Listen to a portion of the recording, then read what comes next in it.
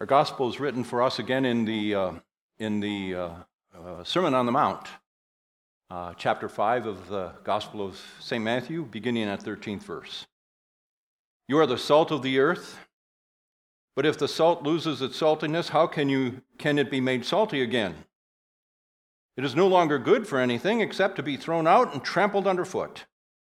You are the light of the world. A town built on a hill cannot be hidden. Neither do people light a lamp and put it under a bowl. Instead, they put it on its stand, and it gives light to everyone in the house. In the same way, let your light shine before others, that they may see your good deeds and glorify your Father in heaven. Do not think that I have come to abolish the law or the prophets. I have not come to abolish them, but to fulfill them. For truly I tell you, until heaven and earth disappear, not the smallest letter, not the least stroke of the pen, will by any means disappear from the law until everything is accomplished. Therefore, anyone who sets aside one of the least of these commands and teaches others accordingly will be called least in the kingdom of heaven. But whoever practices and teaches these commands will be called great in the kingdom of heaven. For I tell you that unless your righteousness surpasses that of the Pharisees and the teachers of the law, you will certainly not enter the kingdom of heaven. The Gospel of the Lord. Praise be to you, O Christ. Be seated, please.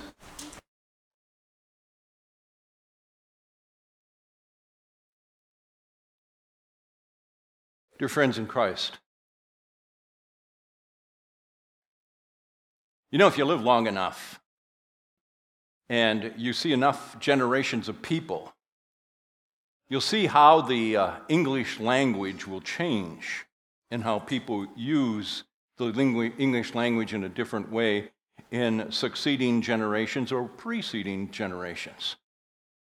For instance, when I was a child, when I was, perhaps in high school, I wasn't perhaps in high school, I was in high school. When something was good, that was cool. Right? That was cool. Something good, that's cool.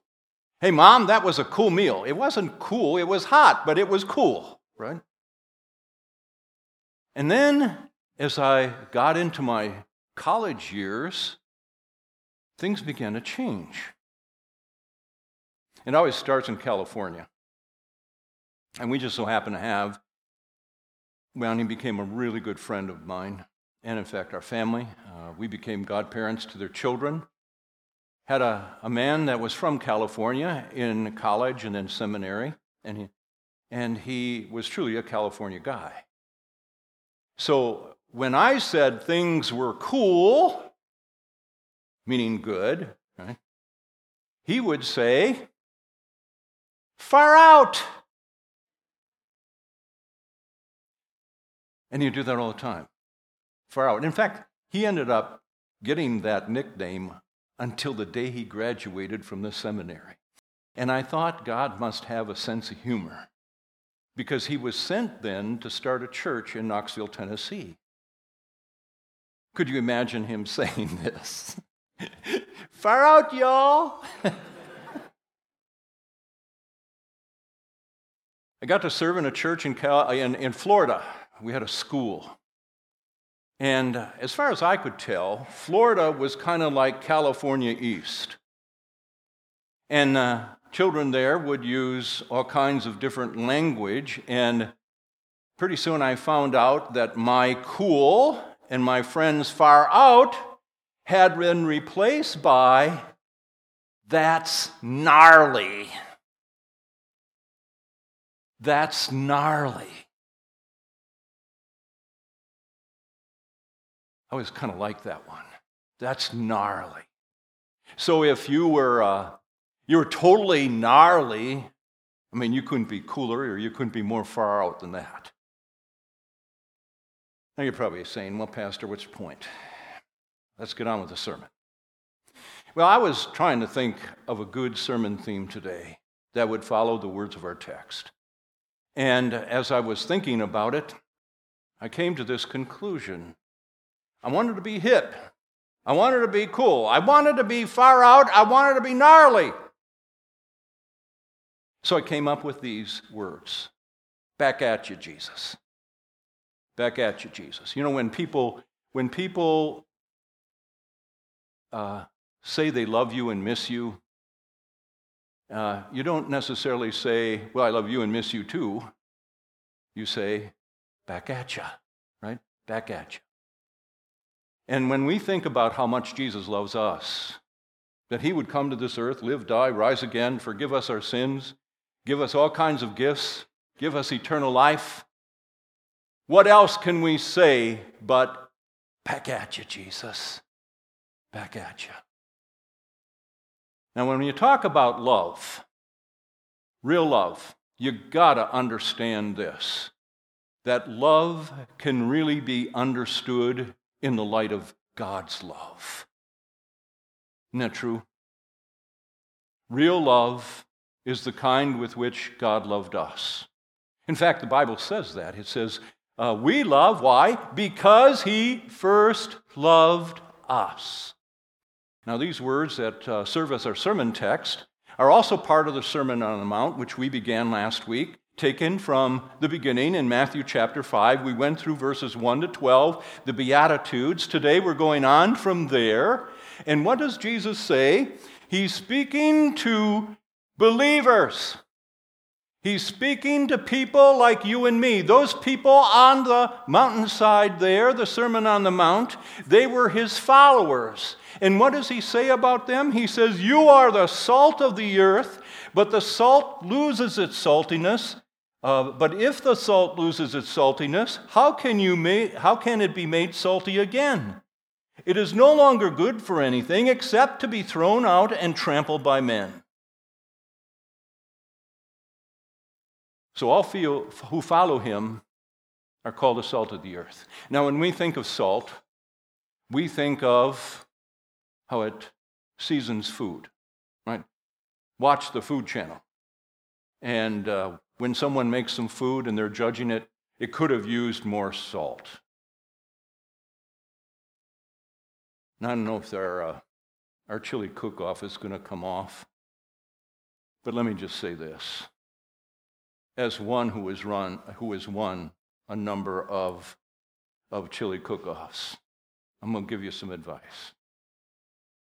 Pour in the salt. Just pour in the salt. If you think you got enough, put in more. Just pour it in. People like salty. They don't like hot and sweet. Remember that, okay? Remember that. It's worked a few times on me, and I got to win because people followed my advice. So what is Jesus saying here when he says that you are the salt of the earth? We taste good? Or is it this, that we are palatable toward God because we're the salt of the earth? No, it's not that at all. We know that salt also is something that will melt ice, right? And I don't know the science about it, but apparently what the salt does is lower the temperature at which water freezes. So you throw it on ice, it lowers the temperature, and it becomes a liquid. And that's why you put it on an icy sidewalk. Like I said, I don't know how it works. But if we're the salt of the earth, then is it then that, we melt God's heart? Not that either. Not that either. No, we're the salt of the earth, but we're the salt of the earth in this way, that we are a preservative. There's a company that is helping travelers by building all kinds of auto plazas all the way through the South. They started in Texas. It's called Buc-ee's. And we just so happen to have one at the end of the road where we live on. If you go out of our subdivision, you turn right, you go down about 2.5 miles, you come to I-40. And they built a Buc-ee's there. And people go in there by the boatload. There's 119 gas pumps. And inside, there's a 55,000 square foot building, and you got all kinds of stuff in there, all kinds of trinkets, all kinds of clothes and souvenirs. You got all kinds of food, you got candy, you got all kinds of stuff. And one thing that's interesting that they have is a jerky bar. It's about 10 feet long, and you can buy all kinds of jerky. And I'm purposely not saying beef jerky because that's not the only kind they sell. They have chicken jerky, they have duck jerky, they have bison jerky, they have elk jerky, they have turkey jerky, and they may even sell herky jerky, I don't know, at about $30 a pound. How do you make jerky? I'm not sure how you do that either, but one thing they use is salt, and lots of it. Because what does salt do? Salt draws the moisture from the meat, draws it out. What does bacteria need to grow? It needs moisture. So if you draw the moisture out, the bacteria is gone, and you got jerky. You got meat, a little salty. Then you got to worry about high blood pressure. Right? But it's pure protein. A scientist said it like this. He says, upon contact with a bacterial presence, salt will start to absorb water through the cell walls and effectively kill the living organism. And so they can preserve meat. We're the salt of the earth. We are the preservative. How is that? Well, if all of us Christians really disappeared from this earth, wouldn't the world kind of fall in on itself? Would there be any need for the earth to be around anymore? We're the ones that teach people what's right and what's wrong. And when we do wrong, we're also the people that teach people about Jesus, who made us right, even though we do wrong. He gives us the purpose of living, and we share that with other people. We give hope to the world by sharing Jesus Christ with other people. We are a preservative. And God says, when you come to faith, that's what you are. That's what you are, the salt of the earth. And then he says, don't lose your saltiness. The world needs us as the salt of the earth more than ever. And I've noticed this. We live in a kind of a sleepy old southern town that unfortunately is trying to wake up, and we're getting more and more people coming to it. But the fact of the matter is, when you kind of live there and a traffic stop is about 5 cars, and that's a traffic jam, and you get into cities where, it's much greater and bigger and worse, you can kind of tell the difference. And I can tell the difference in people. Everybody's going fast. The pace is very fast. Judy and I go work out in a gym. May not look it, but we do. And everybody's got earbuds in. They don't look to the left. They don't look to the right. Our little hometown gym, mom and pop operation, everybody talks to everybody.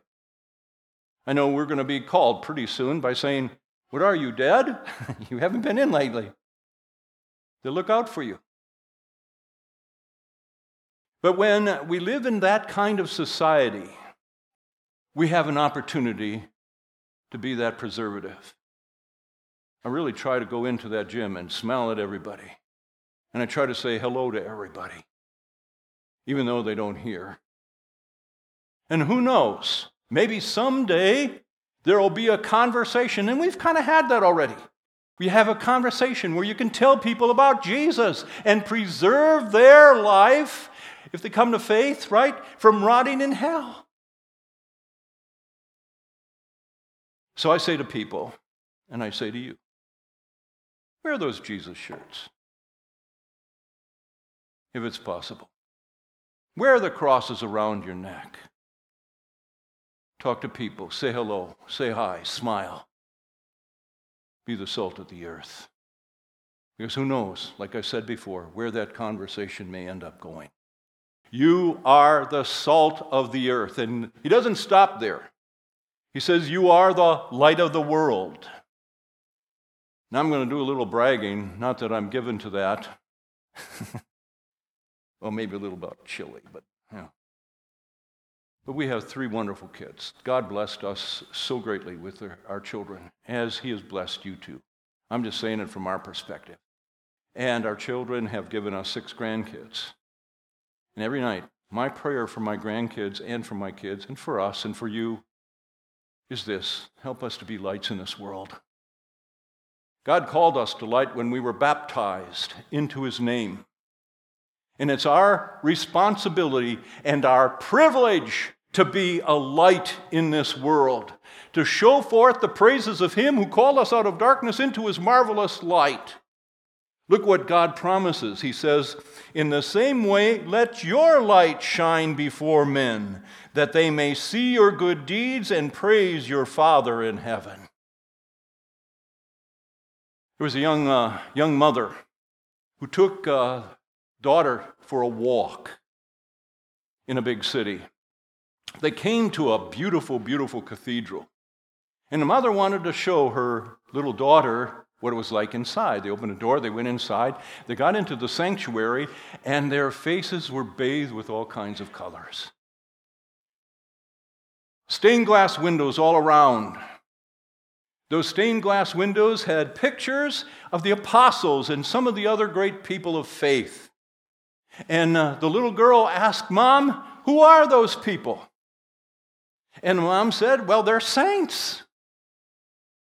And then the little girl said something, maybe it was by accident, but it's so true. You mean a saint is someone who lets the light shine through? And that's the truth, isn't it? You and I are saints, holy people, by the Holy Spirit's power, made children of God, and we know Jesus is our Savior. That's what a saint is. So let your light shine. Let your light shine. He also says here, don't hide it. Don't hide your light. Don't put it under a basket, but let it shine forth. How many of you have been to Chattanooga, Tennessee? Anybody? Having lived in Atlanta for 28 years, our kids went to school up north in our synod schools, and Chattanooga isn't that far from Atlanta. We often went north. Sometimes we'd go by Chattanooga during the night. And if you were going north during the night or coming south, it didn't make any difference. There's a portion of the road, the I-system there, where you kind of look down on the city and you see all the lights on. It's really impressive. But what's even more impressive is that's if you look out the right side of the car. If you look out the left side of the car, you see Lookout Mountain.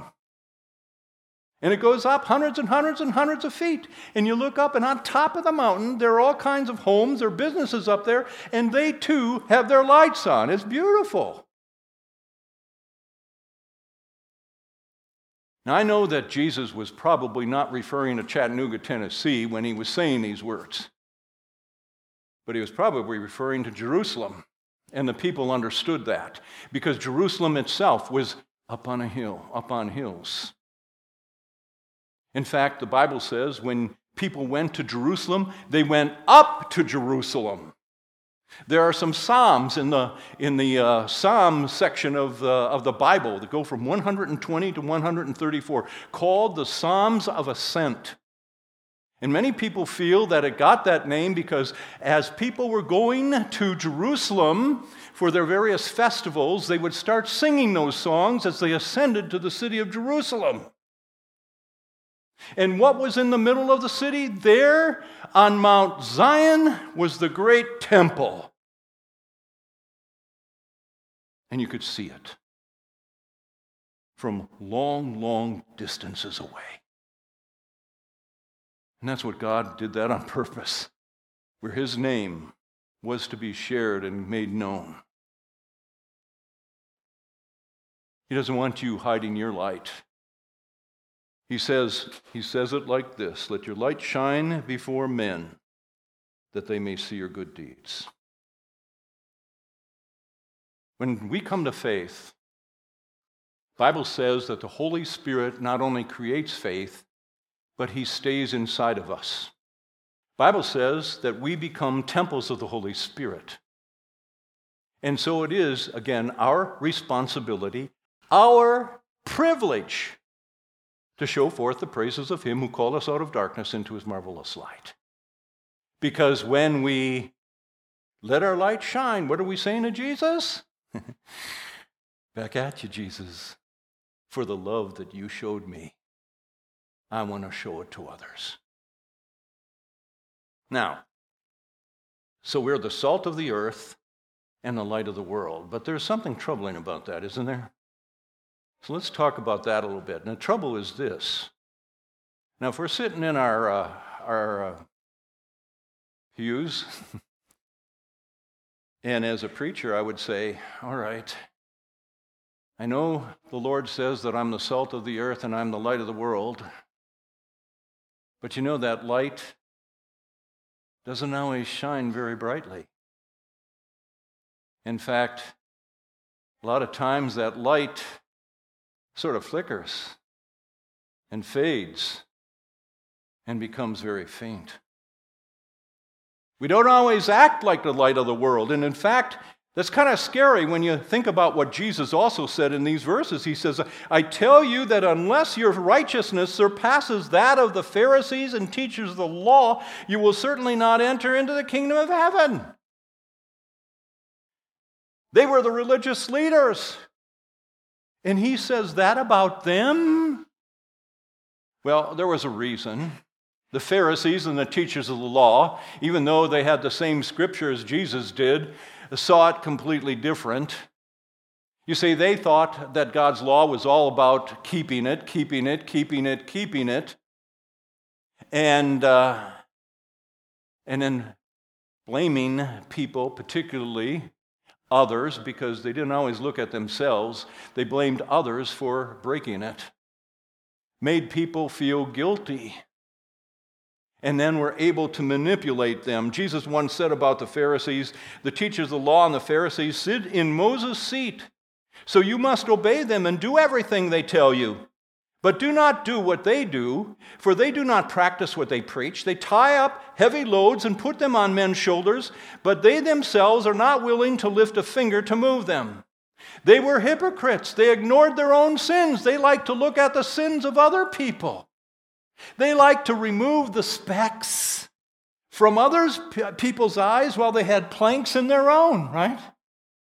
And in fact, Jesus even said that. He gave an example of a man, a Pharisee in the temple, who stood out there before everybody and he prayed this, not God be merciful to the sinner, me a sinner. He prayed, I thank you, Lord, that I am not like other people, like that tax collector over there.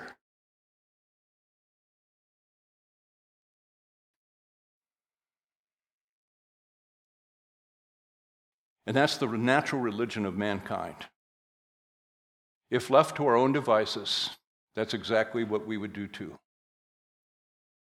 In fact, I was reading an article on the internet written by if I named him, you would know who he is. He's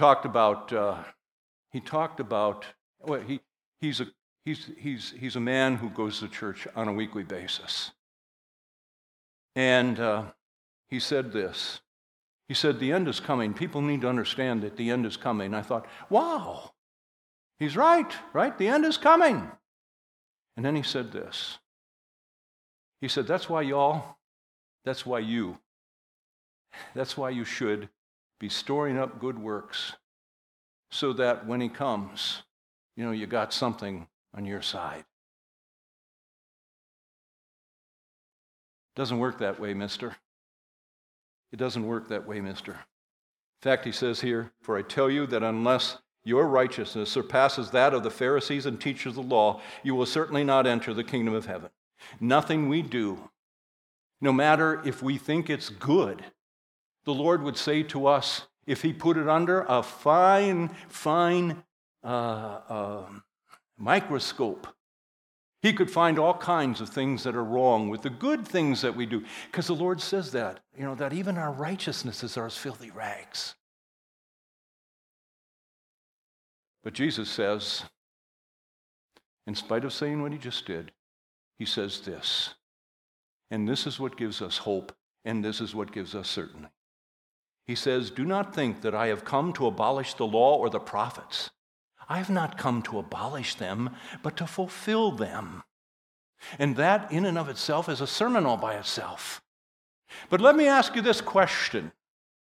And you think about this. Is perfection still the requirement to get into heaven? Yes or no? Is perfection still the requirement to get into heaven?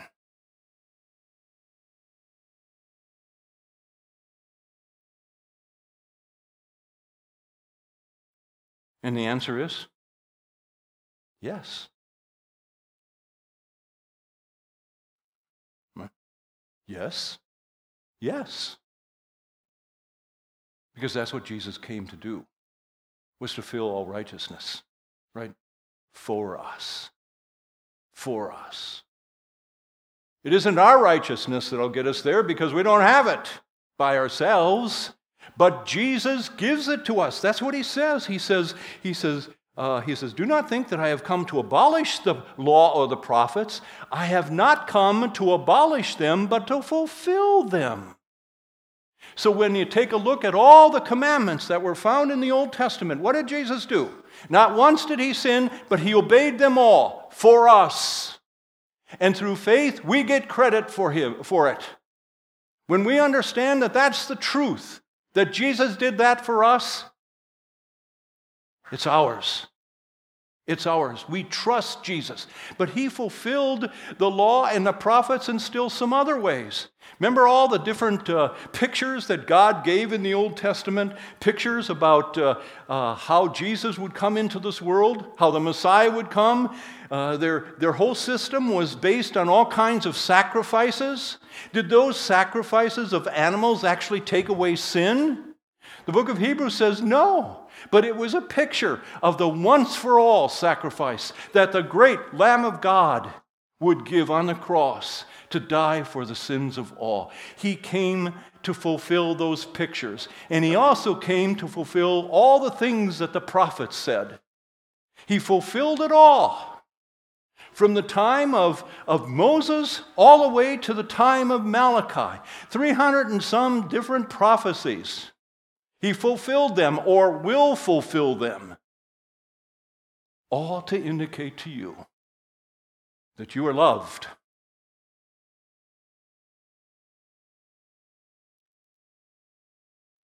That you are loved. How true it is. How true it is. When we understand how loved we are, that we can say, because Jesus has made us the light of the world and the salt of the earth, that we can say, now, back at you, Jesus. Back at you, Jesus. Help me be the salt of the earth and the light of the world. Amen. Please rise. And now may the peace of God, which surpasses all understanding, keep your hearts and minds through faith in Christ Jesus.